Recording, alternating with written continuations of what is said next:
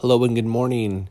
Today is Sunday, February 9th, episode 5 of 60-Second Sundays. So here's the rundown. Completed my 10 tips door hanger in my farm, so about 1,300 door hangers completed.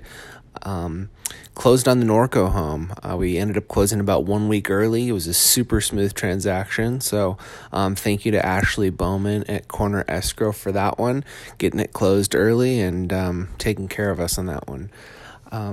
We booked a listing appointment this week for a property in Chino, so we'll be meeting with them, another potential on the line.